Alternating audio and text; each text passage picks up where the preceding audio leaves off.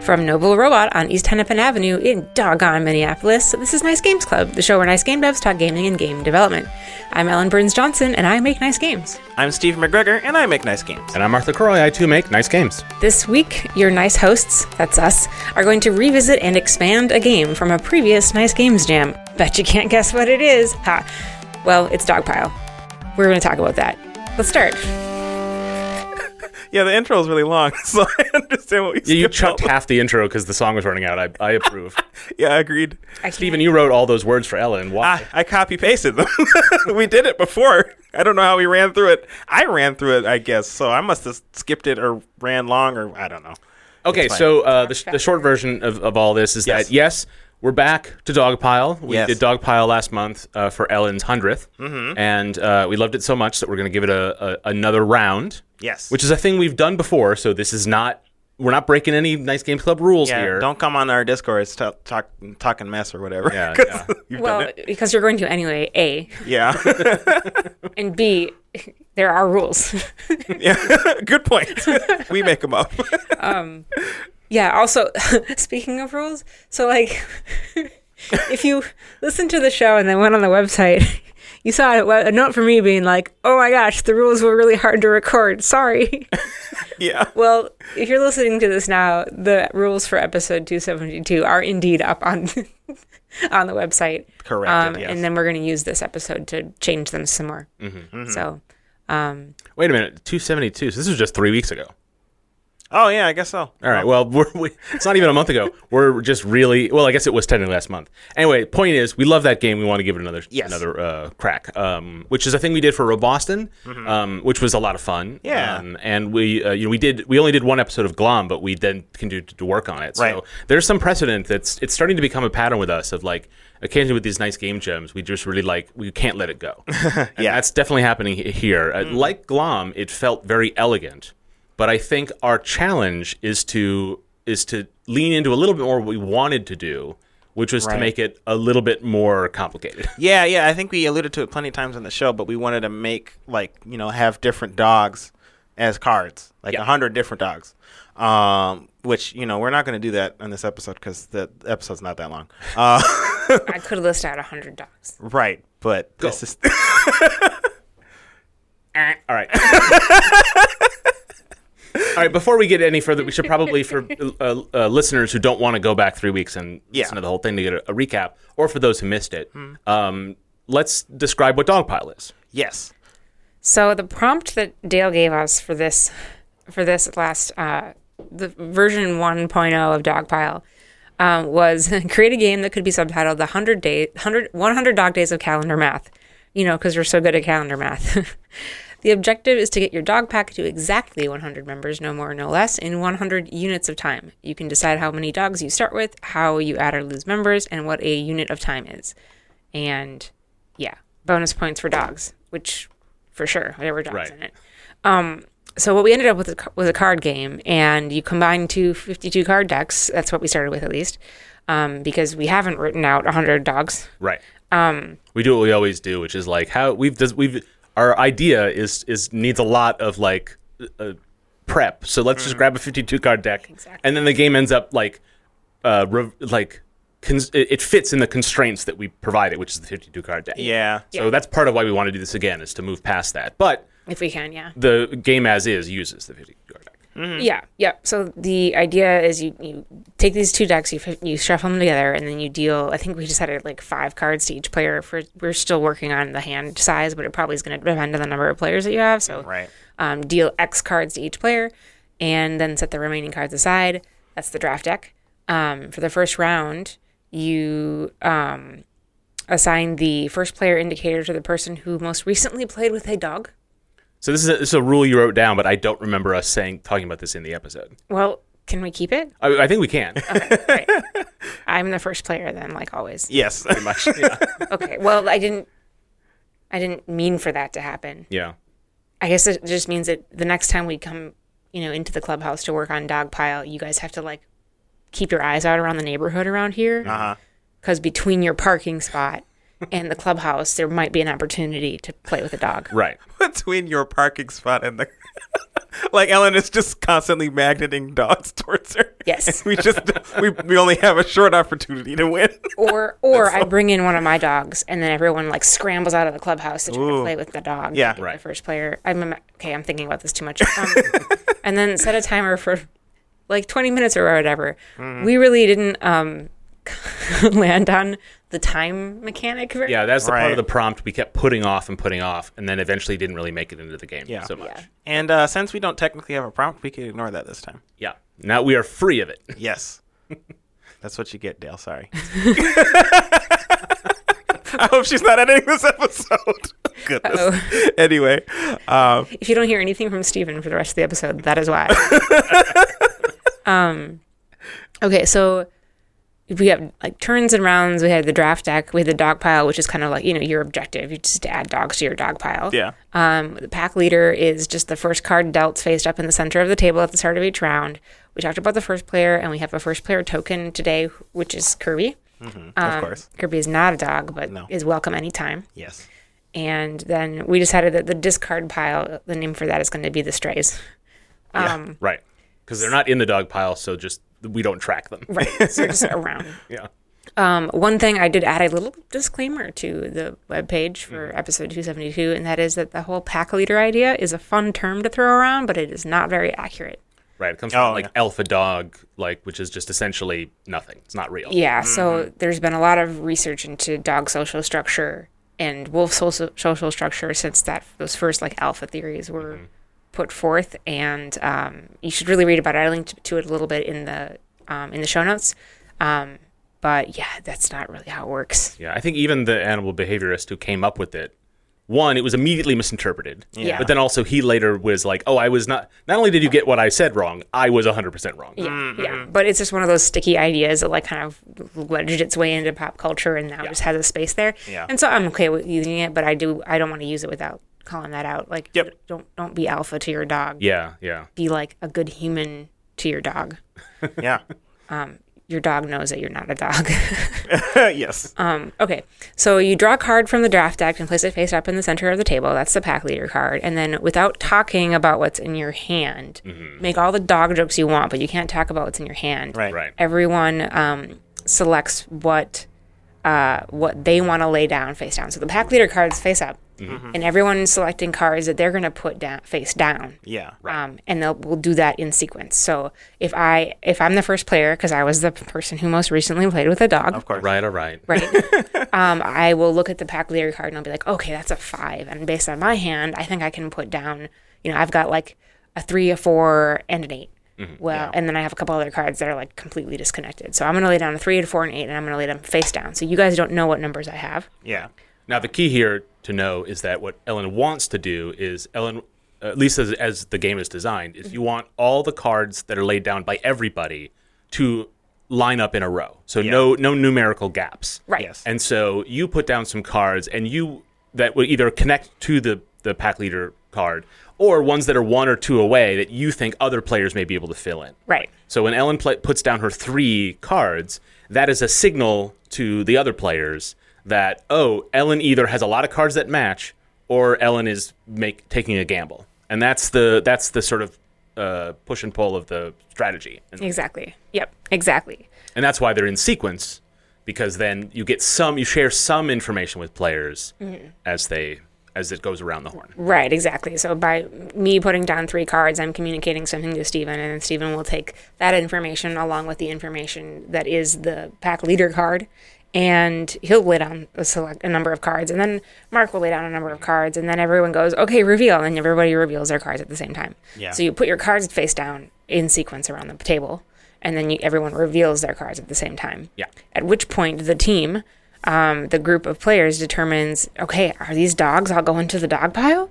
Right. Are they going to join the dog pile, or are they strays? And if the entire set of cards, dogs, that was played that round creates that numerical sequence with no gaps, then they go in the dog pile. Yes. If there is any gap, then the entire group joins the strays. Right. And that's the current constraints that we have set up now. But I think what we are aiming to do, or what we'd like to do this session, is see what other constraints we can play around with. Yes, because what we had hoped for originally was that we would want 100 cards, each individually unique, kind of like a Magic deck. Yeah. Like even more so, like every card is unique. Yeah. Even in Magic decks, you got like 50 different. Yeah. So it has a little bit of a collectible card game style, but it's not collectible. So all the dogs would be unique, and some of them would be similar, but every one would have some unique properties. Yeah. And what we ended up with was ultimately just numbers, which we sort of made like the size of dogs. Yeah. Which we haven't really examined fully the theming of that. Like can a little dog and a giant dog get along if there's no middle-sized dogs for them to mediate? Yeah. Because that's essentially our metaphor, is that the dog pile are dogs that get along and they can go in the dog pile, and then the strays are ones that don't get along. Yeah.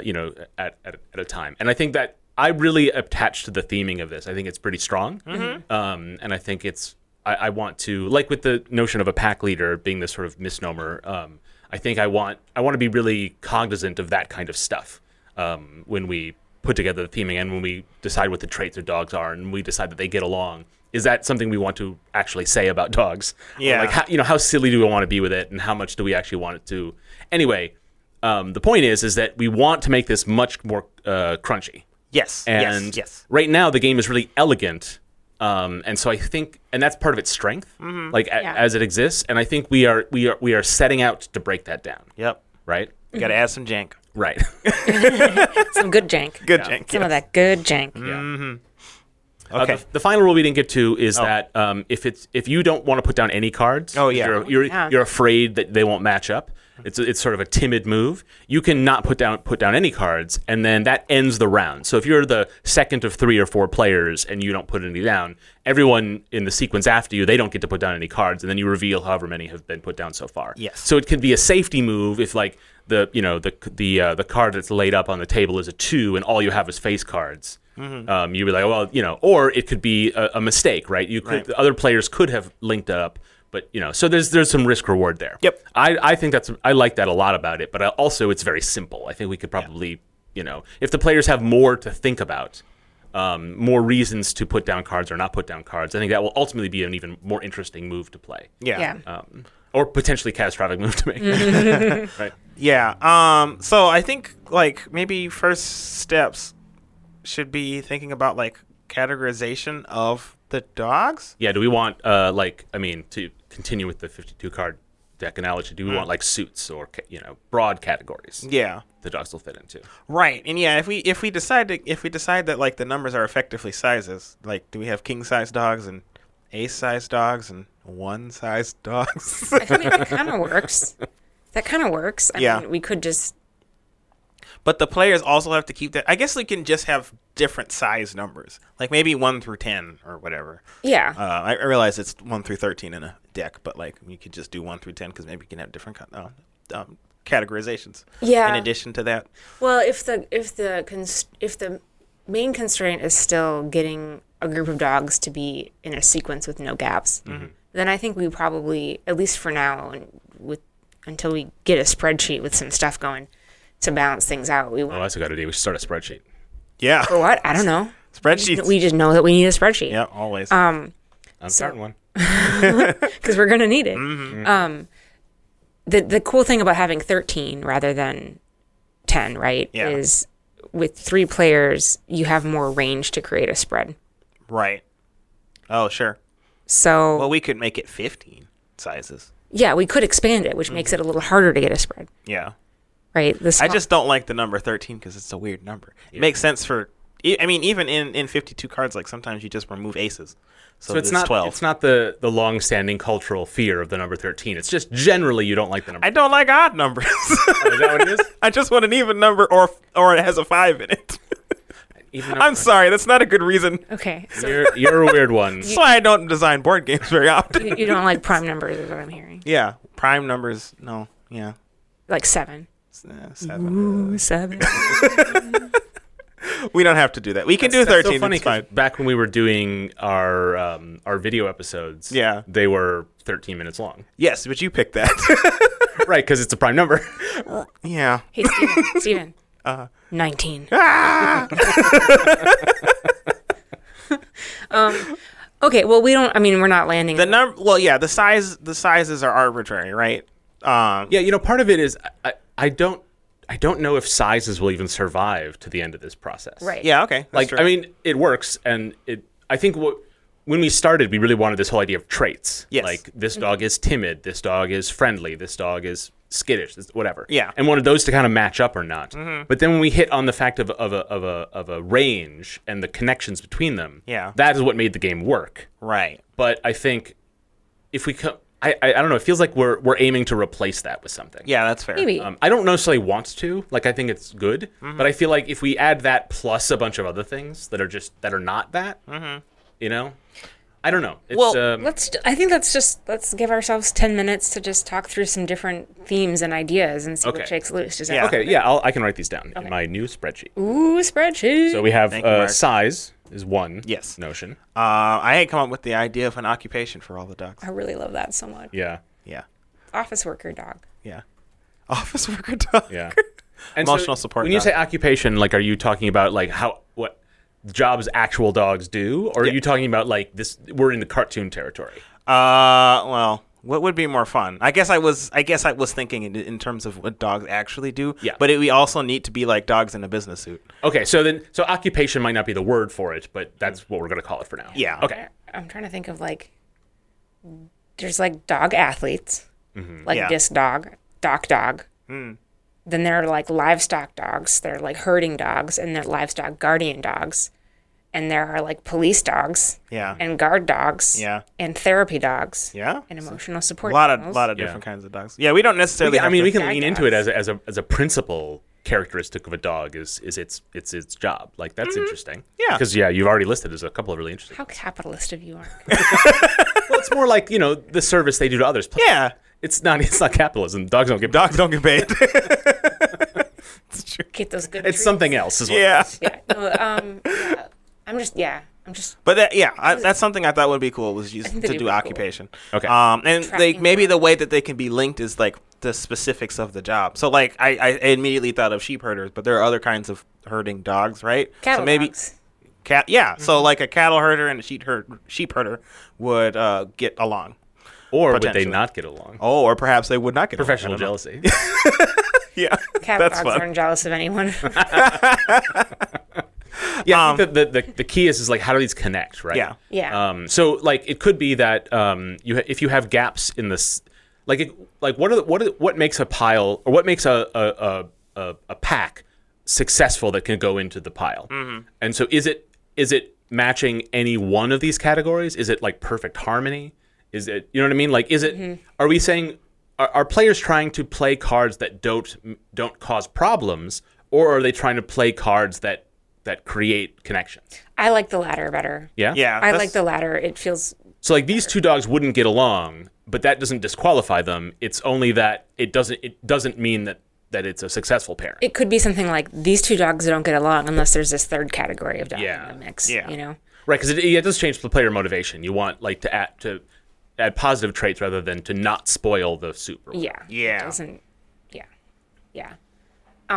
And well, I guess this is So like there's a gap in the sizes, Yes. and as long as maybe the dogs that form the edges of that gap can connect in another way. Right. I wanted to say one of the things I want to try to preserve with or changes that we're trying to make here is I think the exciting thing about the original version of Dogpile was the risk reward involved in playing like higher numbered cards when like you put down a 5 and or the 5 is the pack leader and you put down an 8 hoping that somebody has a 6 and a 7 down there and they get the 6 and 7. That feels really satisfying, Yeah. right? We experienced that on the show. I would like to try to preserve that. We can do that with the sizes, but we can also try to do that with like I suppose we could also try to do that with all the different kinds of Right. categorizations. But yeah, I want to try to keep that alive in this version as well. Could it be Especially if then you that? And I know this. We wanted traits like Yeah. actual properties, not numerical values. Yeah. But could it be that all of the different properties also have a range, and it and we keep it a matter of making a straight? Okay. So effectively, like you'd have a size range and an occupation range. Yeah, it doesn't really make any sense. Sure, but No, yeah. I guess what I'm saying is that, like, which is why I said it before. Like, I feel like if we try to do it both ways, it's going to get not just complicated; it's going to get confusing. Yeah. Yeah. And so we could decide now to really lean into what we've already got, or be comfortable maybe drifting away from it. I think we can. Unless I'm wrong. I mean, I might be wrong about that. I think we can drift away from it, while still preserving what I was talking about. Okay. I think it that should still work because, like, I don't know. Theoretically, you put fighter dog in. They do that, right? They hunt fires. I don't know. Well, I don't know dogs. Hunt? No. Okay. Whatever. We're moving right past this. All right, continue. Yes. Okay. Anyways, you could put one of those down, and it's a size 6, and you're like, maybe somebody put down water fighting dog. That's why I don't know dogs. And they're connected. And you're hoping that somebody puts that down, and they do, and then it feels good. It can be the same kind of emotion. Okay. So that will still track. Okay. Please ignore how much I don't know about dogs. I almost want I want to just lock Steven in a room for a couple hours, and he comes up with 100 dogs. That's just it.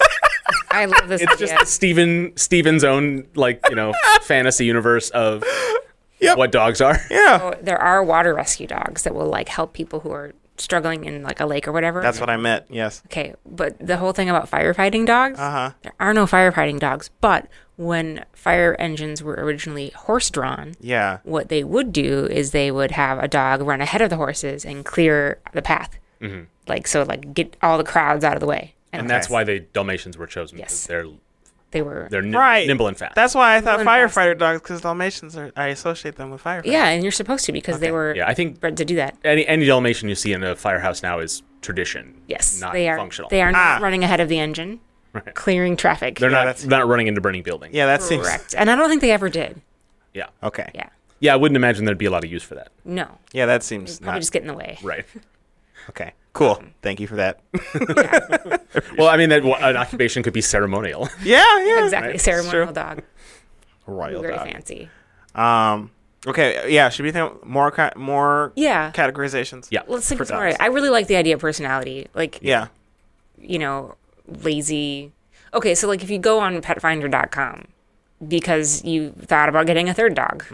Sure. Just imagine that one of us is in that position. Like they have, lots of different dog related websites will give you like a rating for the different dog that you're looking at. So like if you go on like the American Kennel Club website and you look up Border Collie, it's going to have like the intelligence meter is going to be very high, but so is the energy meter. It's going to be very high. Right. And they have all these other things that kind of go into personality. And I'm not sure if we'd want to do like a whole range of personality traits. Like, here's this meter and here's this meter and so on and so forth. Oh, yeah.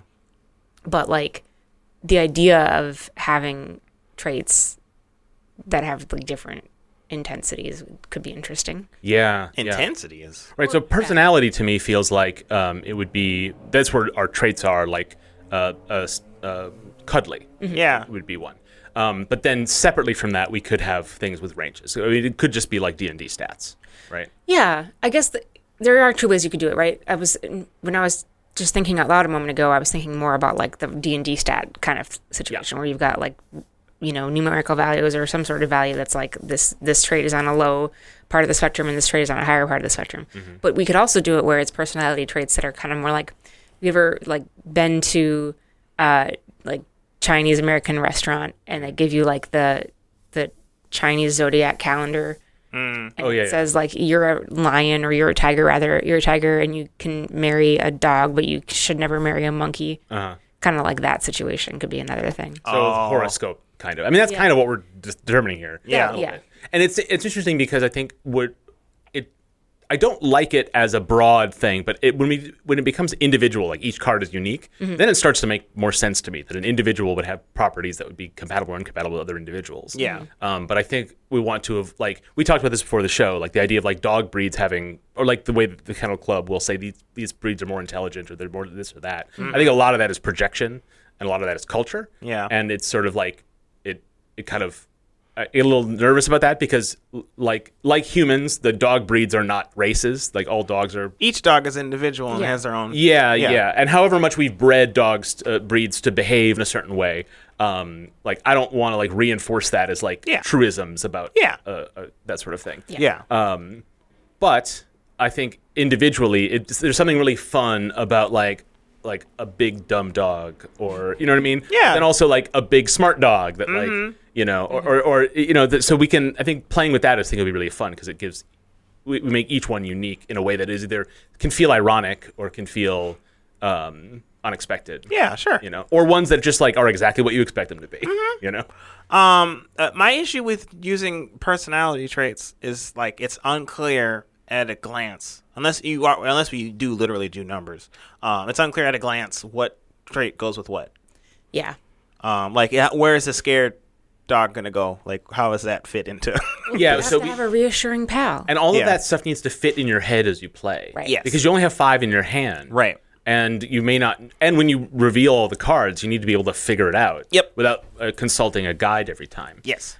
So that makes it a little tricky, I think. I think so too, and that's one of the reasons why, like, just the idea of suits work really well, because depending on the game that you're playing, you understand numbers and you understand suits, and you have to keep in track of your head are the rules around how those things interact. Mm-hmm. So we really we need to have, I think, regardless of what kind of characteristics or mechanics we use to figure out dog compatibility, they have to roll up into categories. Yeah. So that people can, they can quickly make sense of the table as it's revealed and figure out whether it's part of the dog pile or part of the strays. Yeah. But also so that they can try to predict what other people are playing, right? And what's likely to be in other people's hands. Right. Yeah. So, right. That's a good way of. It has to be if you want to get to 100 cards, 100 dogs in your dog pile, and there are 150 cards in your deck, then okay, roughly we have to get cards in the dog pile at this rate, and if you divide it by, there are 10 different 10 different categories of 15 cards each. I'm not sure. Sure. Like, to make the math easy so people can kind of work with the probability a little bit. Yeah. Because that's an aspect of this I forgot, is like counting cards is sort of encouraged in this. Yeah. Well, I think, Ellen, you were really interested in that in our first episode. I think Steven and I were both, not confident that would be very fun, but also we ended up what we ended up with does not lean into that too much. But I think you're right that where we're going, that's going to have to be interesting. Is to have some sort of card counting, or it could just be a case that in a party game environment, no one's bothering with that. But people who really want to go for it, like that is an advanced strategy that could be really satisfying for people. Yeah. Yeah. Well, I mean, we talked about the crew as kind of a source of inspiration. Yeah. During episode 272. What's important about the crew is that everyone's got this shared goal, right? Yeah. And there's also shared information via the communication cards. Yeah. Right. And so what you are trying to do is read someone else's intentions. Okay. All right. He snapped. I've got something. Go, Mark, go. So what if we put information on the backs of cards? Oh. Right? Okay. So something that is revealed when you put the cards face down.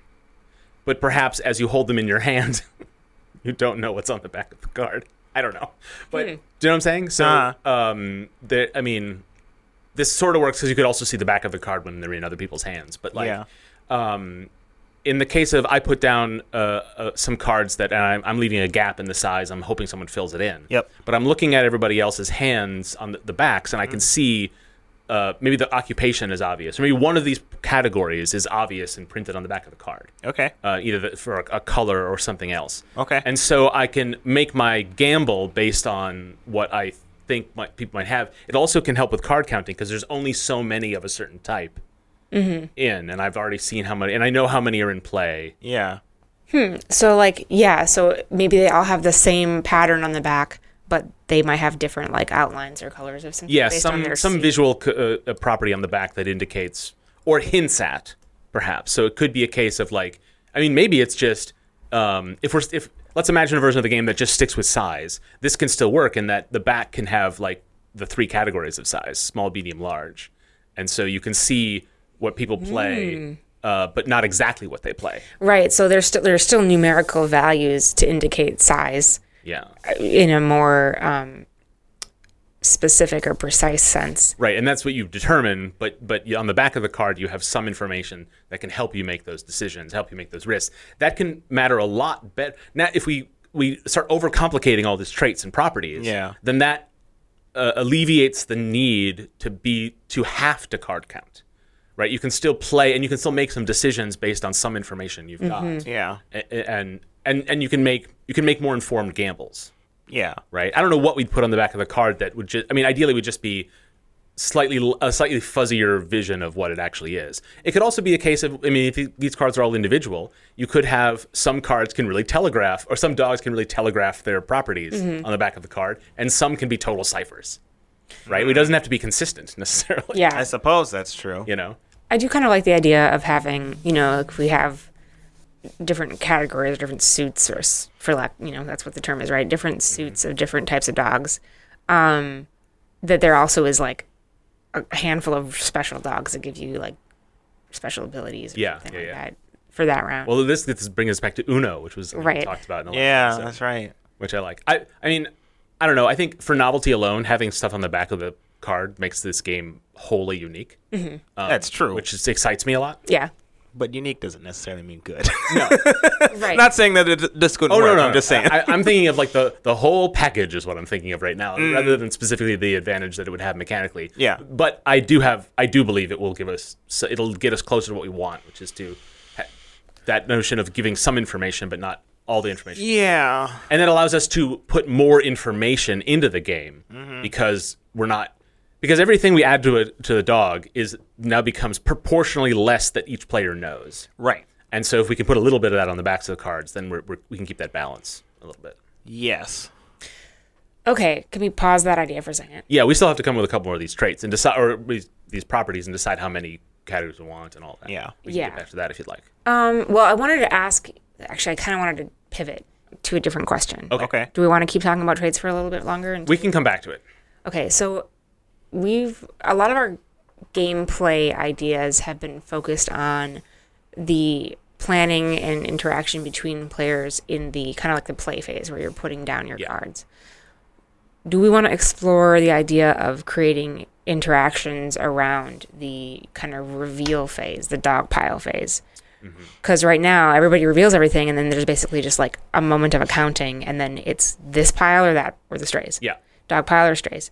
Do we want to explore opportunities for some extra interaction and gameplay in that moment? Oh. I don't know about gameplay. In that sense, I don't have any ideas for it. Okay. But what might be interesting is I still like the idea of an all or nothing. I don't know if you agree. Yeah, no, I like it because that's a fun moment when you get it.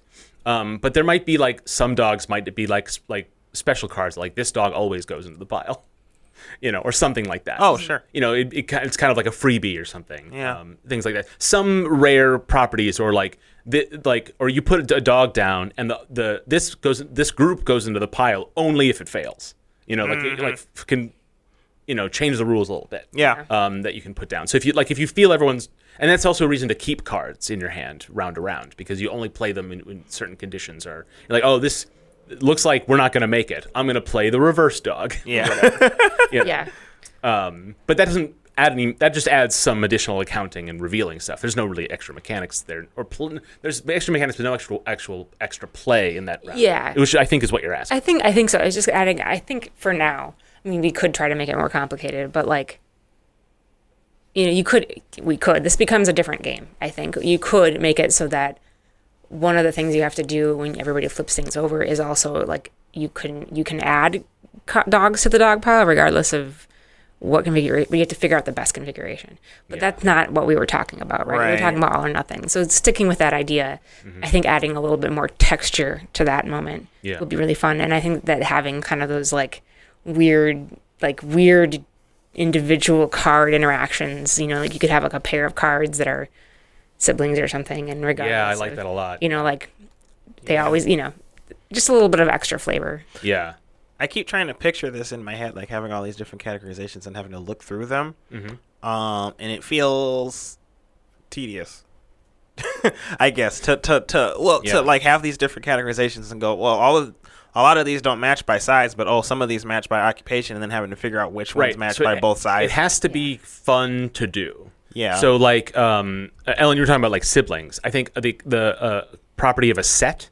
So the three dogs that all grew up in the same house, or the three siblings or whatever, that when they always match regardless of any other property, perhaps. But also like any dogs that introduce different rules or change things up. As you're revealing them and actually figuring them out, things can really change. You're like, oh, this is where, oh, but then this does this. Like, and the calculation can become kind of fun and surprising. Yeah, we maybe we should make it so that you reveal dogs one at a time. So it's like, No, well, yeah, I was thinking that, but then I thought about it again. That's going to take a while, yeah. Well, it'll take a while, but it'll be more clear if your dogs match up. Well, no, it won't be. Okay, I'm realizing that there's won't work. extra play here. Yeah, property. So, okay. There's a better version of this, but imagine we put them down face down, Yep. one after the other. Yep. Then the reveal phase is also sequenced. Yep. And let's say Ellen flips her cards over. She went first. Yep. Steven, then you have the opportunity to remove up to X amount or something before you flip yours. Oh. Or something like that. Okay. Then there's play happening there. And play will make it more entertaining regardless of how difficult it is to calculate if the I don't pile think it works. solves that problem. I think Okay. it just adds some play. Okay. And you just gave me that idea. Like that, if we do it one at a time, it will take longer. Yeah. So we might as well add some play. Oh, I see. I don't think we should do it. No? Okay. No, I think there's something fun about, okay, let's see what we got. And then you have this new puzzle kind of that you have to solve together. Oh. Right? Okay. That So works for me. I think that the fun, Okay. I think you're right, Stephen, that like trying to keep track of all these different categories and things is going to be a lot for the player to keep track of in their head. So I think a lot of that it's kind of like, I also mentioned Munchkin, I think, on the episode 272, Yeah. and how I don't like Munchkin. Right. But one thing that works, kind of the only thing that makes that game work, because there are so many different rules, is that everything's written on the cards, Yeah. Yeah. right? I don't think we want to make them that complex. Right. But I agree that it should be, if you forget, it should be discoverable. You shouldn't have to go back to the rule book. It should be clear. Yeah. And I wasn't really thinking of it as a puzzle that everyone has to solve in a few minutes. That makes it, I guess, if you frame it in that way, it makes it more interesting for players. Yeah, I guess I'm just thinking about like how, when we were playing Dogpile before, we kind of immediately knew, oh, there's a gap here. We failed. Or, oh, we got them all. Yeah. We did it. Right.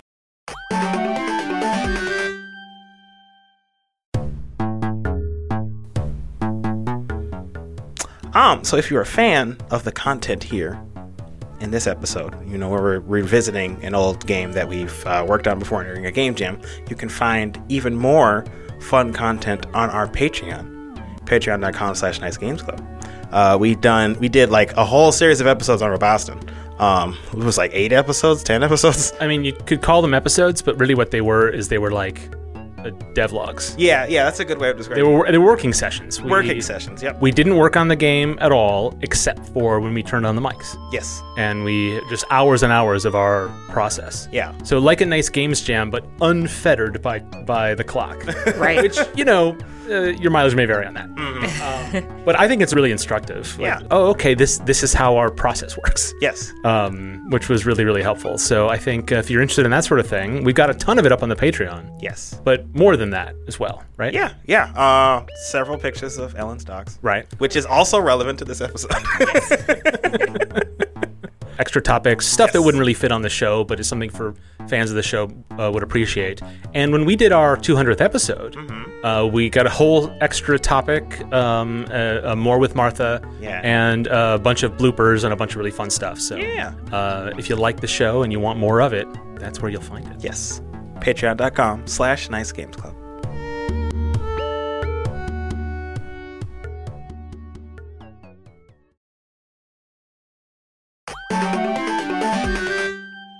Okay, another snap. So it can be a puzzle you solve, but it can Okay. be physical. Okay. So if you think about cards that are all in a sequence, you can line them up next to each other. Yep. Right? And if there's a gap, then there's a physical gap on the table. Right. Right now, we didn't do that up to now. We didn't lay them all out. We just looked at them and see is there a 6? Okay, then that works. Yeah. But imagine we did lay them out and there's a gap. Well, now think about the other 2 sides of a card face. That can be where you connect the cards together. 2 sides of a card face. Right. You're actually just trying to literally create a string of dogs. And you can attach them, you can butt them together by if they have numbers that are adjacent, or you can put them in a different way. So you're building a dominoes array, basically. So like they'd have a 3 on one side and a 7 on the other side, and you have to match. No. It would be a 3, and then you could put a 2 or a 4 you could put a 2 on the left or a 4 on the right. And on the top, you can put a dog that is also friendly, like this dog is. And on the bottom, you can put a dog that is also has the same occupation as this. Oh, that's interesting. And then that way, it's really easy to solve. Yeah. And there are multiple solutions. So now there's play. Okay. Right? Yep. Everyone's got their hands in the middle and moving them around. I like oh, that a lot. Oh wait, it does work. Yeah. Right. Yep. I like that a lot. Now this also limits our ability. This is great because it constrains how many properties we could have to 2 extras, but we could find other ways to connect them, right? You could connect them diagonally if you want, right? Or you can have some sort of like some other kind of notion where, like a set, for example, the siblings, they create a implied connection even if they're not touching on the table. Yeah. Right? So then you can have half the pack connect to one sibling and the other half connect to the other sibling, and it still works. Yeah. Right? So that's an extra quality. Yeah. I like that idea. That does make sense. I'm trying to picture what that means thematically. Like, what does a 3 mean on the left? Well, it's still Or size. a 3, It's sorry. still size. It's still size. Okay. It's probably still easiest to do size, but then you have you do size, but then you have this alternate means of connecting. Yeah. Okay. So like maybe also And thematically, the notion is does this group of dogs get along? Or rather, it could be a case of, is this group of dogs not rational enough to leave in a room alone together? Like, now they don't get along, but are they going to be like just rambunctious enough, but they're not going to start tearing down the walls? Yeah. And so that could be the thematic thing. It's just to keep them. So you as the player are the human trying to. I don't know. There's a lot going on here, but yeah. But I think size still works for stringing them together in horizontally. Okay. And then something on the top, something on the bottom, and then some sort of like wormhole properties that connect 2 cards even if they're not touching. Yeah, sure. Okay, so We can playtest this, I think. Right. I think we can. I'm just trying to think of. I'm just playing like a sample hand just to see like how would it work. So let's say that the pack leader card was a 6, and that one card over here on the left, or one hand over here on the left, has 2 3s, a 4, and a 6. Mm-hmm. So this, and then this other hand here on the right has a 5, a 7, a jack, and another 6. I guess I didn't shuffle these very well. Okay, so then let's say that the player on my left here plays the 6 and the 4, and the player on the right here plays the 5, 6, and 7. Mm-hmm. I mean, this isn't a great example because these guys completely line up numerically. Mm-hmm. Sure. I don't know what you're testing right now. Well, I was trying to come up with a configuration that would allow us to test the instance where you'd want to or need to use an alternate condition. Oh, I see. So, Right? all right. Well, let's just say you didn't have this 5. Okay. So you've got the 6 is our pack leader. One person lays down a 4 and a 6. Someone a 6 and a 7. Mm-hmm. So you need a 5 to connect that 4. Mm-hmm. But right? we don't have a 5. We don't have a 5. But let's just imagine, and I'm looking. Listeners can't see these cards, so we're just going to pretend. Yeah. Let's say that 4 was a 4 of clubs, like the 6 is the pack leader is a 6 of clubs. Mm-hmm. So let's just slot in suit for an extra property. Yeah. If the suit matches, then it will connect to that 6 as well. So what happens here is that the other 2 6s and the 7 connect here, but then the 4 can connect there. Okay. And this creates a connection. Yeah, that's interesting. I think that, I think we should play test this, but I think with the standard 52 card deck. Yeah, we can do it with suits. It's not all the ideas, but it works. Yeah, we can do it with suits. I also just think it's going to be too easy. Yeah, so we need to come up with some. So this is where I'm bringing back my idea from last time that neither of you loved, which is that an overload condition. So right now we have 3 6s in this example. Like that would then break the connection. You couldn't put too many cards, especially if you arrange them horizontally. Like this becomes, we're too far from this 6 to this 7. It can only be that, and then this now becomes an unconnected one. So you could put it over here. Oh, I was just going Right? to say that you can't connect 2 of the same sizes together. So, like, you can't have 3 6s lined up like this. So then you can do a 6 and a 7 and a 6. Oh, I see. Oh, that's interesting. That's easy. That reads easier to me than Right. That's I like that.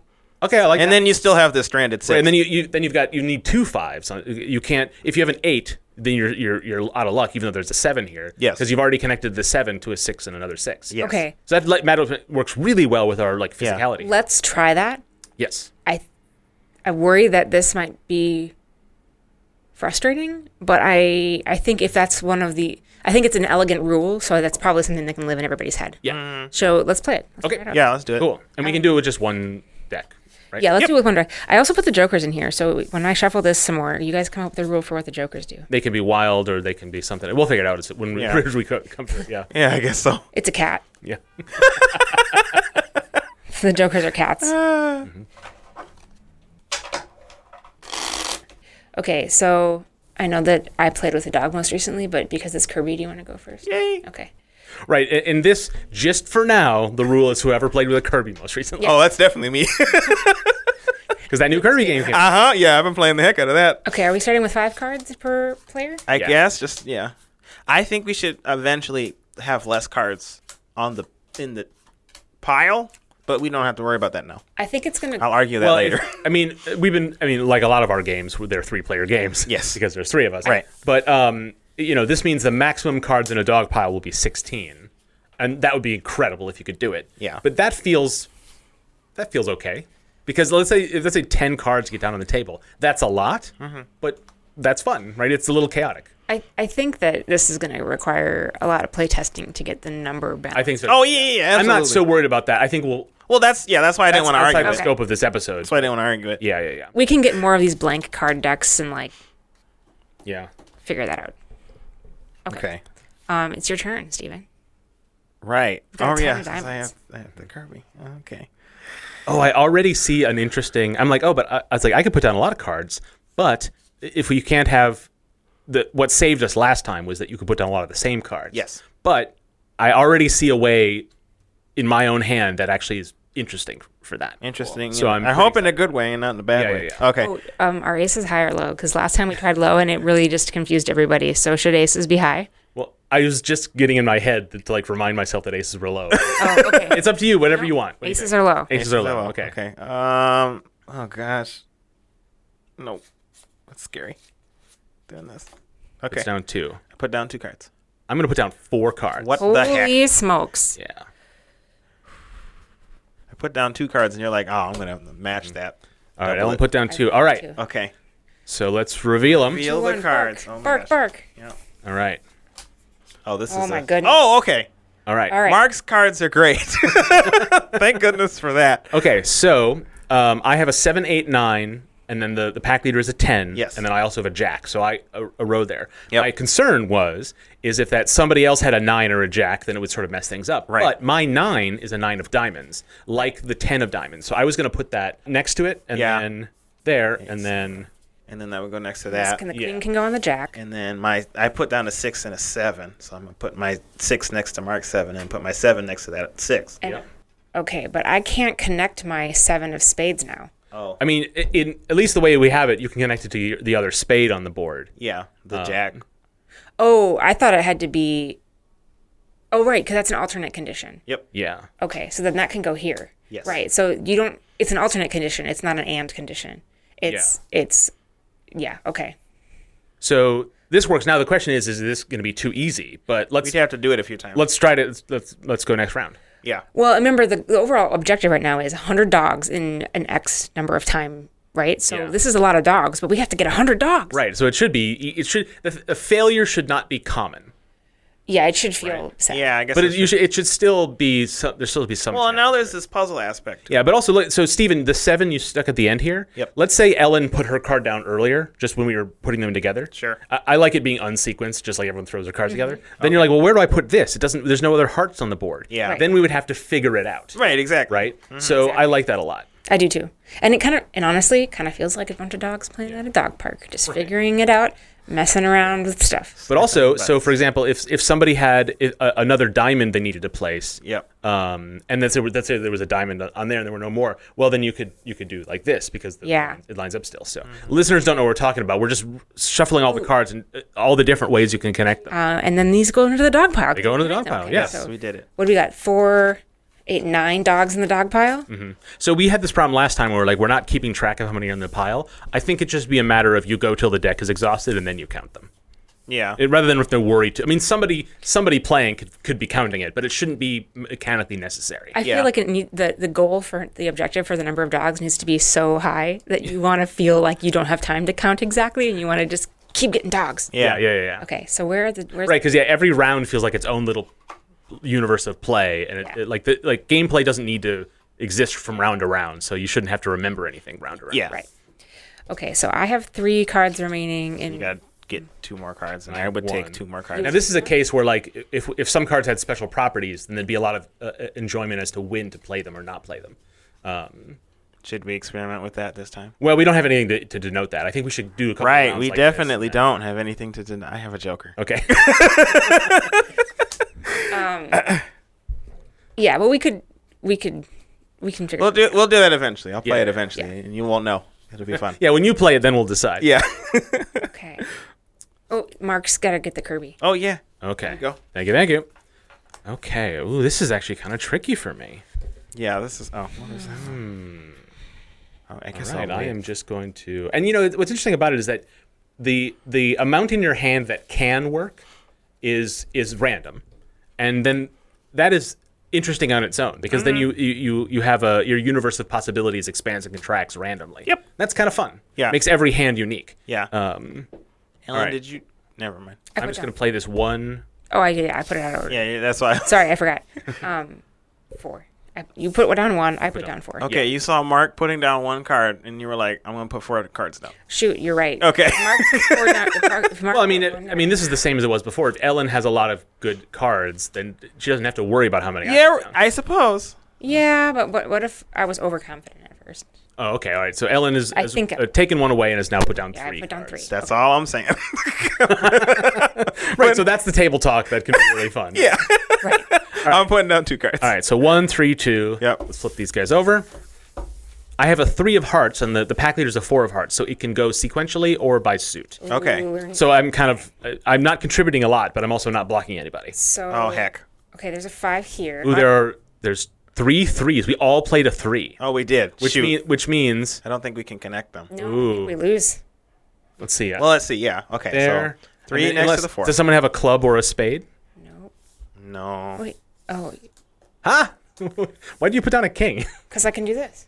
Oh, because it's the king of Yeah. diamonds. Yeah. So And then you can- my 6 can go next to the 5. Yeah. Right. But then this 3 is stranded. or at the bottom of the 3. Yeah. Okay. So So Yeah, this last- 3 we just put down too many 3s. can we? Nope. Yeah, I don't think there's a way to connect them. Nope. Dang. Sprays. Wrecked. All right. So the thing that happened there is we all put down 3s. We had no way of knowing. This feels like a random outcome. Yeah. So this is where maybe the Oh, you mean not as satisfying way? right. It's not as satisfying. I mean, if you play this fast enough, it doesn't matter so much. Mm-hmm. But it does feel like we had no way of knowing that all of our 3s would be bad. Well- like I knew I would be okay because my 3 was placed via suit. Yep. But That's interesting. yeah, alternately, so the other way you could do it is you could do it like this, and then like that, and then like that, and then like that, and it Marcus works. did it. Oh, brilliant. Never mind. Okay, so I Solved connected it. a string of similar suited cards so that we could play all 3 3s. Because all the 3s have to go around the 4, Yes. right? Because one of them is a 3 of hearts. Yep. You did Okay. it. High 5. All right.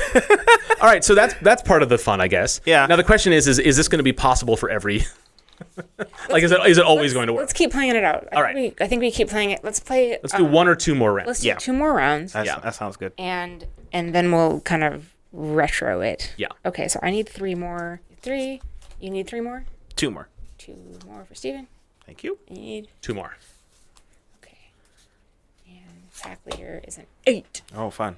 Oh, whoops, sorry. I had 1 more card in my hand than I thought. Oh, okay. Hoarding dogs. Hoarding dogs.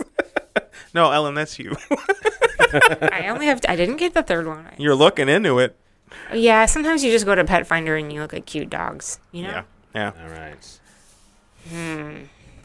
I don't like this at all. You can't put those down until Oh, my bad. Yeah, I'm sorry. I totally was thinking that reveals to that I had the Kirby. It's my default state. Kirby lives in your heart. Yes. Bots. Okay. All right. Okay. feel like that changes. Maybe what if I don't? Yeah, okay. This is a nice safe play, Okay. I guess. I'm going to put down 4 cards. Gasp. Okay. All right. 2, 1, and 4. The pack leader is the 8 of hearts. Yep. And let's flip these over. Come over. Okay, so I have an ace of heart and a jack of clubs. Got a 9 of hearts. 9 of hearts. It's just like real nice. And I played the Joker. Sweet. Okay. Before I got a chance to. That's hilarious. So I can connect my ace of hearts here on the Another 9. heart. And the jack can go with the Jack can club. go by suit on the 9. And we decided the Joker is just kind of a wild card and can go anywhere. So I was sort of hoping you were going to play your Joker also. Oh, yeah. So part of what I was thinking is like, so the other card in my hand is a king. And I wasn't really confident playing it, but I was like, oh, wouldn't it be interesting if the Joker was just like this? You could connect any 2 things. So it is just a wild card? In any way that you can just place it. And, I mean, I think ultimately we would come up with something that, like, there would be a type of card that can do that. Yeah. Oh, yeah. But that is one possibility. Yeah. But also I was thinking is, like, Joker would be interesting to have a card that is revealed on the back, that you know exactly what it is. Oh, sure. You know what I mean? Like, because then you would know that a wild card is coming. Okay, well, it looks like there's going to be some weird thing happening. Yeah. You know? Oh, yeah, I effectively did that when I said I had a Joker in my hand. But that right. But that also means that if someone plays one, you know that you could play one. Yeah. Because like there could be, if 2 match, then there could be something. Well, so the thing about having stuff on the back of the card is when you play that card, people also know you've played the Joker, right? That's entirely the idea. Oh, okay. Well, then, all right, never mind. I guess that's fine. Yeah. At any rate, this one is easy to solve. All of the things connect, even if you don't have the Joker. Yeah. Well, I didn't actually put down that king. Yeah. So I don't know what the Joker does if it doesn't do that. But so in a case, I've wasted the Joker. Right? Oh, yeah. Yeah. But it's a free card otherwise. Yeah, so it connects to anything. Yeah. And so, it can get you out of a jam. So now I don't have that in my hand. So, oh, man, it didn't do any good. Yeah. So that's kind of fun. We're going to play another hand, and then we're going to do our retro. Yeah. But my initial, as I'm kind of gathering up the cards and dealing out our next round, what comes to mind initially is, well, this is really easy, and putting additional information on the back of the card is just going to make it easier. Right, but you're still thinking of it in terms of an unbalanced set. Yeah. There are only 4 suits. And if we have, 7 occupations and 6 personalities, it's not going to be as easy to match them up. Right. And the information you put on the back of the card doesn't have to be specific. It could be vague information. Yeah. It doesn't have to be precise. So, oh, that's true. And all of that is just balance. Right. It's Right. mechanically, we can learn nothing from this playtest, whether that will work or not. Right. Got to get some custom cards, guys. Well, the one thing we did learn is that having a category that's only 4 wide, thank you. It makes the things easy. Yes. Yeah. So, we got to widen the numbers. All right, Steven's got the Kirby. I do. And thank goodness for that, because... Wait, now we know what the Joker does. Right. I guess we do. And this is the last play, so you might as well play it. Hold on, yeah. I'm playing more than one card. I'm just thinking. Steven's thinking. Everyone shut up, I'm thinking. Oh my gosh, okay. All right, 2 cards. Just 2, okay. Yeah. I'm going to... Yeah, I'll place 3 cards. Okay, cool. I'm playing 4 cards. Let's get crazy. Ooh. Oh, all right now. All right, let's flip these over. Okay, Joker and Queen. Queen of Hearts. Okay. Oh, I'm already scared. No, okay, so okay. The Queen of Spades was the pack leader. So Mark put down a King of Spades, and then an Ace is low. Right, I forgot. Okay. You put the Ace of Clubs to the King of Spades. But I played it, so... You did, yeah, that's fine. I think we can figure it out. And so then the Queen... You also put a Queen of Hearts down. Yeah. That was you, Stephen, right? No, I did put it down. Okay, the Queen of Hearts. And so we're putting that next to the Jack of Hearts, which is on the opposite side of the pack leader. Yup. Making sense so far. And you've got a Joker. Let's save that for the end, because that can go anywhere. Yes. So here's what I've got. All right. And... Not anywhere near... You were really hoping for that Joker. No, I was when I saw we had the Queen of Spades, I had a 5, so I knew I'd be able to connect that. And then you would connect based on suit, and then I can connect that based on suit. Right. Oh, so okay. Ellen has an ace, a 3, a 4, and a 5, and because all the cards were high, she's using a suit to connect them. Now, this is something I thought about, but it didn't come up yet, which is that you could, if you had ace 2, 3, 4, for example, and you didn't have this 5, and the 5 and the ace weren't suited, and you had to line them all up, they would also be connected to these other ones. Right. So it can't. I would say we couldn't do that. Yeah. So essentially, in order to start a second run, it either needs to be like an S shape or 2 away. Yeah. Right. Sure. So that it doesn't link up with anything. And Ellen has set that up here now. She's connected the ace with a 5, and they're all the same suit. And then her 4 and 3 are connected to the 5. Right. And now I have cards in my hand that would have connected right up to that, but I have no way of knowing. Yeah. Right. So like if on the back of those cards it had these are small numbers indicator, then I could have felt like, oh, okay, Yeah. right. But that only works if you place them before I place them. Right. Right. So that Because you can't. I'm making a case for some information on the back. Yeah, I think that's starting to make sense for me. You can't Right. go. You can't go backsies though, right? You can't go back. Right. Once you lay your cards, you lay your cards. Okay, so we have 2 more cards. We have the Joker, and we have. And then this Joker mistakenly connects to the placed Chihuahua. Yeah. Yeah. So the Joker is taking the place of like the Jack of clubs, and then the Ace of clubs that Mark kind of just threw out there. Right. So in this case, the Joker has to adopt properties that both the Ace and the Queen can connect to. Yeah. So that makes sense for a 52 card deck. It will not make sense for what we end up with. Right. Okay. But it could. I mean, you could. If our properties are few, size, personality, occupation, just Yeah. those 3 things, then the Joker could adopt 3 of those things. Right. That wouldn't be so burdensome for players. Yeah. But part of me was just thinking like the Joker could connect to anything, to anything, to anything. Yeah. But in a case of a game like this, you'd have a card like that, but then you'd also have a different wild card that did a different thing. Yes. Right. I agree with that. But in this case, it works because you can connect a suit and a size to that ace and that jack. Yeah. This changes the game A lot, a lot. Yeah. but I like it. Yeah. It just needs to be harder. It does need to be harder. Well, I it think having more feels- properties will meet. This makes the properties interesting, and it doesn't ruin. This is the thing that I'm happy about is it doesn't take away from what we had with that connecting all the sizes. It doesn't take away from that, but I don't think that it has that risk reward factor. Well, it has a little bit of that, but I think that because I play the Joker, I don't know. I realize that the way we have it right now is too easy due to the limitations of the 52 card deck. Yeah.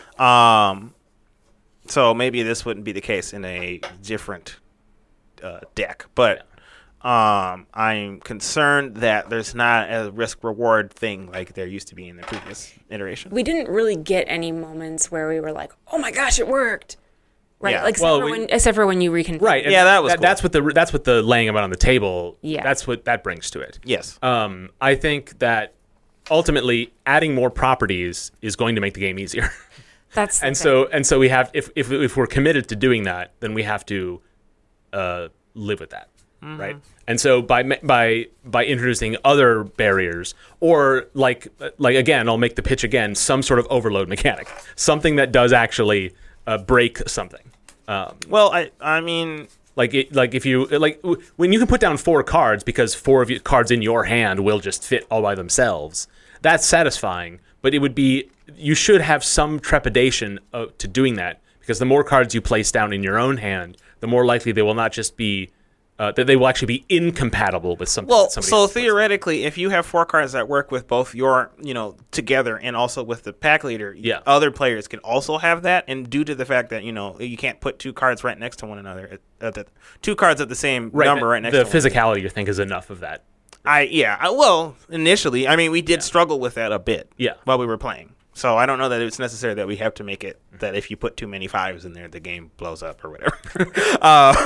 Dogs probably don't blow up. Well, I think in the case of our properties, it could be the case of if you have too many aggressive dogs or something. Sure. Like if you have 4 aggressive dogs in their personality, then there's nothing else matters and it's a bust. And so you only so you're not going to put down 3 of them in your own play. Yeah. We can theoretically play around with that. Yeah, and if every dog is unique, we're going to have to come up with a couple of things anyway. Okay, so a couple questions for you guys. Yeah. Yep. Is this gonna be how many players can this game accommodate? I feel like 4. 4 probably. After that, it starts to become not just complicated in a lot of cards. It becomes the laying them out in sequence becomes too many cooks in the kitchen kind of thing. Yeah. Somebody will take charge, and that won't be fun for everybody else. Yeah. I wonder if you could do solitaire version. I could see this being something that we work on to do 1 to 4 players. Yeah. Oh yeah. I Totally. think solitaire dogpile would be pretty fun. I also don't mind if we did a lot of playtesting with this with a bunch of different player counts. If 3 ended up just being the magic number for it, doesn't bother me. Yeah, but, that's but I fine. think 1 to 4, if we come up with a single player version, that seems like the best. That seems like the right thing we should do. Yeah, the thing is, so then that leads me to the next question, which is, well, what's next? Like, what's the next thing we can do to reveal more about what the game needs to be? This is when we need to make a prototype deck Yeah. with our actual dogs. Right. And so I think we should use the remainder of the time because I feel like we got something here. Okay. So the two things that are my two ideas, putting something on the back of the card and having some overload mechanic. We can't do either of those until we know what the deck looks like. Yeah. And so let's set those aside for this entire episode and let's figure out what our properties are. Yeah. And then we have to then we multiply them all together and see if it equals 100. So we can have 100 unique cards. Yeah. you Yep. know? Well, how many did we write down or say before? Okay, so we have size, occupation, personality, and then some sort of special rule, like a joker card, and then some sort of set. So essentially, like a tiny suit of 3 brothers or whatever. Oh yeah. Yeah, and some dogs will belong to a set and some won't. Right. Right. Mm-hmm. So for size, I put 1 to 13. Okay. But Seems. Let's see. We decided that honestly, like 1 to 6 might be interesting because it would make it harder. Yeah. Right, and you'd have a lot more of like 5, 6, 5, 6. Right. Oh, right? yeah. That limitation we put in place, or that I came up with, was only for numbers. So if we make the size the limitation, and we make that smaller, that makes it harder, like you're saying. Also, it does seem weird to have like 13 different dog sizes. That seems like a lot. Just like Yes. Seems pretty for crazy. theming, it seems like many. Right. Although, yeah, I think that'd be okay. I think, yeah. So let's go with 6. Let's sure. just start with 6. Okay. We want it to be less than 13. Yeah. 6 is less than 13. Check. Yeah, part of me, depending on how interesting these other properties are and how they connect and how it playtests, we may be able to reduce size down to 3 or 4. Yeah. But 6 feels like at least it will definitely be playable. Yeah. Mm-hmm. I like that. That's interesting, and I didn't consider. So for occupation, we want if there's 4 suits, we want more than 4 occupations. Yeah, we want a lot of different occupations. I think Right. like 10. 10. Maybe? I don't know. I mean, yeah, maybe. Okay. We don't have to come with them now, do we? The idea. I don't think so. No. The idea combined here is that each category of dog would have representatives from each occupation. So there's I mean, if we distributed this evenly, there would be 1 dog for every possible combination, and you know what I mean. Right. But I think that might ultimately be kind of boring. We may find that like there's certain occupations we only want to give to large dogs, yeah. for example, and that'll just become that's a mix between balance and theming. Yeah. But for now, I think our prototype should just have like 1 of every combination, just so we can like figure out what's what's playable. Yeah. And what's fun. Okay. So Right. So so that's going to be, if we're still kind of committed to 100, maybe 150 dogs, then the more things we add, then that number starts to become, that unique number starts to become. If we have 6 sizes, we need 16.6 dogs of each of a different occupation and such, right? Am I wrong? Well, no, because we're going to have more than occupation. We'll have other properties. Oh, no, I know that. I'm saying not just of occupation. We need 16 unique dogs, 16.6 unique dogs in each size category. Does that make sense? I'm not describing it I'm well. not Ignore sure me. where 16.6 is coming from. Because it's 100 divided by 6. Oh, I see. But it doesn't have to be. We have to get 100 dogs in our dog pile by the end of the game. It doesn't mean the deck is 100. Oh, I suppose that's true, too. Well, I mean, I think we talked about last time about like the deck maybe should be 100. And that is what we thought about we before. did not settle on it. Yeah, we didn't settle on it. No, but I think we should probably settle on what, because that's the end of the game. That's an aspect of it, too. So right? it being 100 dogs is itself interesting. Like Yeah. in terms of like, 1, it could fit in a box, and Yeah. and 2, it feels like there are 100 dogs in this deck. There's Right. just that's a thematic element. Right. If there are 120 dogs in the deck, it's like, okay, I guess. Like, Yeah. you know what I mean? It doesn't feel, there's something to a round number. That's what I've been saying with the 3s. Right, that's apart from the mechanics of Yeah. it, which is that if mechanically we find that in order for all of our properties to be represented, Yep. we need 250 dogs. Then we have to decide, like, okay, is that what we want, or do we want to pare down the properties, or do we want to not include some combinations? Okay. You know. So let's just say, for the sake of thinking it through, Yeah. that the goal of the game is to get 100 dogs in your dog pile, and there are only 100 dogs in the deck. Well, that's the mechanical question that I think it needs to be answered later, which is that if we only put 100 dogs in the deck, then the goal is like Get all the dogs. get all the dogs or get 60 dogs or whatever. And so we just need to. Okay. I think that those numbers are arbitrary. Oh yeah. And Okay. they're going to be determined by multiple factors. Yes. And so I'm saying we don't have to worry about Yeah, the hurdle that we're trying to jump over right now is what happens when we don't stick with the regular 52 card deck that we've got so Yeah. intuitively ingrained in our heads. Okay, so we've got 6 size categories, 6 occupations, 5 occupations, 6 occupations. Well, Stephen was saying 10. 10 So let's say occupations? 8. Sure. Sure, okay. Oh, because it's in the middle. Right, if they're arbitrary. I do like the idea of there being a lot of occupations, like more occupations than personalities. Yeah. I think Yeah. personalities to me should be like there should be 3 or 4 or 5. Sure. Yeah. Like Yeah, that sounds good to me. I like how you were like, Steven said we should do 10, so let's do a different number completely. That's what I heard. well, initially. Ellen was saying 6. No, I know. Afterwards, I was like, okay. But I like the idea of there being a lot. yeah, for sure. okay. Yeah, 8 is still a lot. Yeah, dogs do a lot of different things. Yeah. Dogs also have lots of personalities. Right. But, okay, so we've And got- remember, the way we were playing is suits can connect on the top and bottom of a card. But in this case, occupation connects on one side. Personality Oh, on the that's a other really side. good Right. That does make it harder. So having a low number of them is not that doesn't make it super easy. Yeah. Yeah. But we're not going to know this till we play it. So Yes. we're just going to have to go on instinct for now. Yep. But I'm thinking a smaller number of personalities. You know. I mean, that's fine. And then maybe some dogs can have multiple personalities. Yeah. to Well, use a phrase. different traits. Yeah. Yeah, they can A be combination of assertive and friendly. Yeah. Yeah, some of Aw. them would have like both. Yeah, That's combined. fun. Yeah. Yeah. So 4 or 5? I was thinking 4. Okay. That was my. I was thinking immediate 5. Yeah. I think 5 also, just because Okay. 4, I think we're going to be like, oh, but that's not enough. Like in terms of like it being a okay. diverse set of qualities. Fine with me. Mark thought through it. I was just disagreeing with you. Yeah. Oh, okay. All right. So the other things are special rules, so like Joker style. Right. So we can and those are keep just going to be later. special. Yeah. So we'll have maybe a couple of different kinds of special dogs. That basically will have no other properties except for being a special dog. Yep. You know. And then otherwise a set. So some siblings, some roommates, some other connection between the couple of dogs that is unrelated to their Some other dogs that properties. went to college together. Right. And so I think Road trip dog. I think those sets should be 2 or 3 large. Yeah. Yeah. Right. Yeah. That sounds good. I'm not sure if they shouldn't have other properties though. No. Oh, they'll have different. But they would. I think They'll have the okay. Yeah. So the special dogs have no other properties. They are just special dogs. The set is something some dogs have, but they also have all their other properties. Got it. Okay. That makes them kind of special, but that doesn't always come into play. Yes. And there's always kind of fun in a game where you're like, this card it's part of a set, and so it's definitely going to have more opportunities to randomly connect to something. But I should really just play it now because it helps me here. So it's there's something kind of fun about that. Yeah. About like holding on to it, but then like, oh, maybe I shouldn't be holding on to it. Yeah. Yep. That makes sense. Okay, I'm good with that. All right. And then the special dogs can be like, this is a goat that thinks it's a dog. So what were the numbers? We had 6 and 8 and 4. 5. 5. Yep. That's a big number. Okay, it's bigger than 100. We should be fine. Yeah.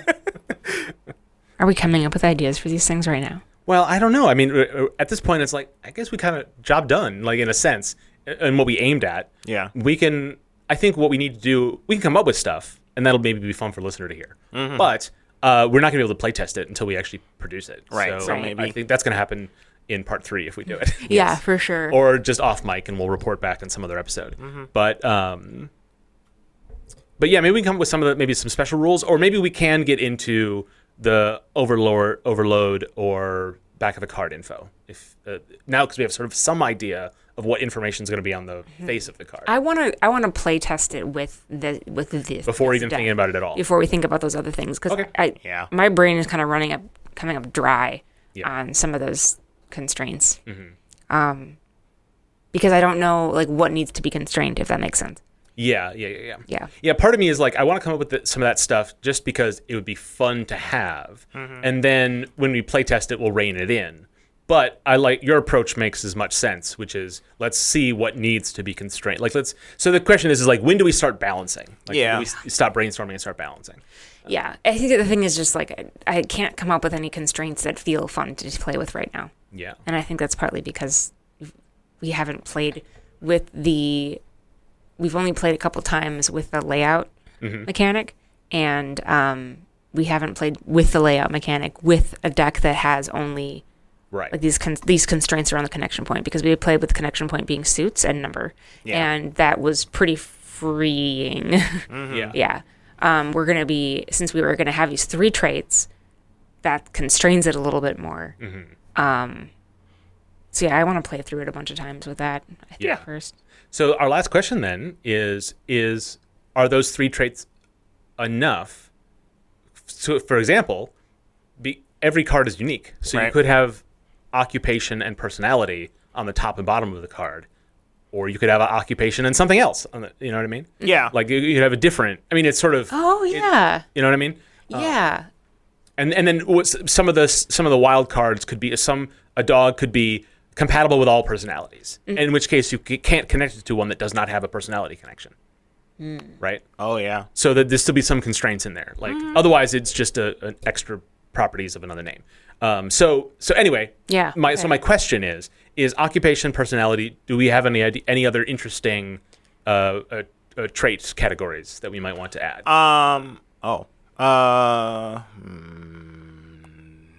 Fashion. I kind of like that. What kind of color they're wearing? Yeah. Or dog Just 'cause, tag. like, so I'm asking that because I want to make sure we don't forget anything. But in my mind, Yeah. I actually can't think of much else. I feel like this feels complete-ish. Yeah. Like, I don't feel like it's obviously missing something. Yeah. But maybe we can come up with something else if we want to explore those combinations I was talking about. Yeah. Favorite snack.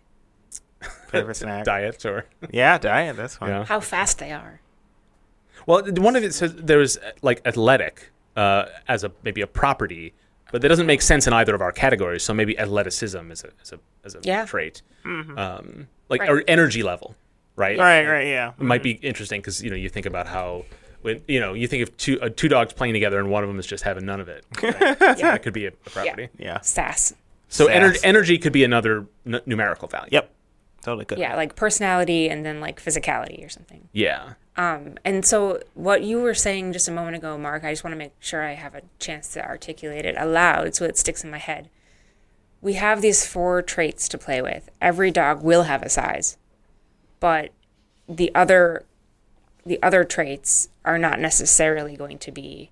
Yeah, it present depends on how we every want. card. Yeah, it depends on if we want to just stick to the 4-sided connections in the layouts. In which case, size needs 2, on 2 sides. Yeah. And then we have 2 more spaces. But I don't know that we need to necessarily. We could have diagonal or whatever. Yeah. Yeah, that seems like it becomes too easy and also kind of could be a mess. Yeah. But yeah, okay. So size, if size is the primary one, then we can have 2 other categories, and maybe all cards will have something on both of those connection points. But maybe they won't always have something on both of those. Yeah. So if there could be a dog that is just has 2 really strong personalities and that they're on either side, right? Or maybe some dogs will have the personality slot on the bottom of the card, but it will have multiple personalities down there. You know what I mean? So we could have. There's just so many different combinations we can make of this that can lead to possibilities of things connecting. And I think for our prototype, we'll just have like one of everything and and line it up. But I think the final deck will have a bunch of combinations that are not in the deck and a bunch of like weird combinations that you wouldn't. They wouldn't necessarily be sort of special, so that the dogs don't just feel like stats; they actually do feel unique. I think we could get pretty crazy with some of these things. I was thinking like gaseous dog. The dog doesn't have a size, but it does have a personality and an occupation. Well, having like a bunch of Joker cards gives us the opportunity to just like this dog just has special properties or introduces some special thing. Yeah. Yeah, like, I'm just really thinking about this, like, bizarro dog that just when in play, dogs can only connect by things they wouldn't otherwise connect it. Yeah. And then it would just be completely wild resolution. And bizarro dog, the card art is a cat. Yeah. There should be one cat. Yes. Just wants to play with the dog so bad. Oh, that's so great. Yeah. That's a special property. Actually, no, it could be all the special. It could just be we could have so other than special dogs, we could have another set of special cards that are just cats, and there could be like this cat in disguise, cat causing trouble, We could have some cat who cows. just was in the wrong place at the wrong time, We could have cows and call them grass puppies. right? Could Sprocket slip in there? Oh, for sure. That would be nice. 100%. Yay. Otherwise, I do like the idea of just one cat. Yeah. that also makes sense. That's That also pretty is great. funny. I want to draw a bunch of dogs right now. That's going to be the fun part, is like actually getting some illustrators to just Yeah. like, do we design them all in the same style, or do we do it like Magic does, where you send it out to a bunch of different artists and they all have comes they're all back in different- fully painted scenes of the dogs, like Yeah. each one of them. Like there's something fun about that. I like that too. Yeah, that's fun. If we were doing if we expanded it into be more of a collectible thing, then we would Yeah. have to do that. But for now, I think for prototype, I'm just going to get on Dolly and be like, in the style of make a chihuahua with a chef's hat. Which is a good thing for Dolly, right? Because you're just prototyping. Yeah, that's true. That's our show. We post show notes and such, rules in this case, on our website, nicegames.club. Go there to find the rules of the game we continued to make today. And for sure, we'll put them up there like when we publish the episode this time. Well, easy for you to say. I'm the one that has to do it. I can admit Mark to it. Aw. We took better notes this time. I think so. Okay. Yeah. Visit us on Twitter at Nice Games Club, where Dale tweets about game dev resources and designs after developers finish with them. Sounds tricky. We like hearing from you, so tweet back or email us, contact@nicegames.club. Nice Games Club is on Patreon. Support the show and get stuff. Sign up at patreon.com/nicegamesclub. And if you want to keep things more casual, stop by nicegames.club/discord and say hello. Next week, we'll be looking at breakable games and support systems. But that's it for this week. So until we start again, remember to Play nice. And make nice.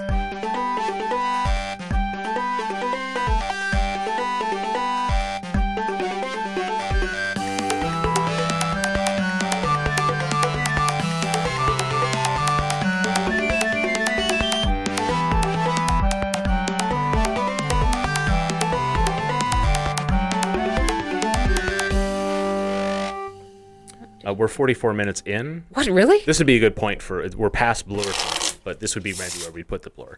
There were maybe a couple moments in there. This is pretty cool. I mean, 44 minutes, really? I know. We've been talking for that long. Well, we did a lot of recap, but I think it was necessary. I think it was necessary, Yeah. too. I don't mind this being a 90-minute episode. Okay. I mean, it's not great. I think you're editing it because yours is the one after, so. It's fine. All right, cool. I want to bring it No, up. this episode is going to be 8 hours long, and we're going to play test it straight for 8 hours.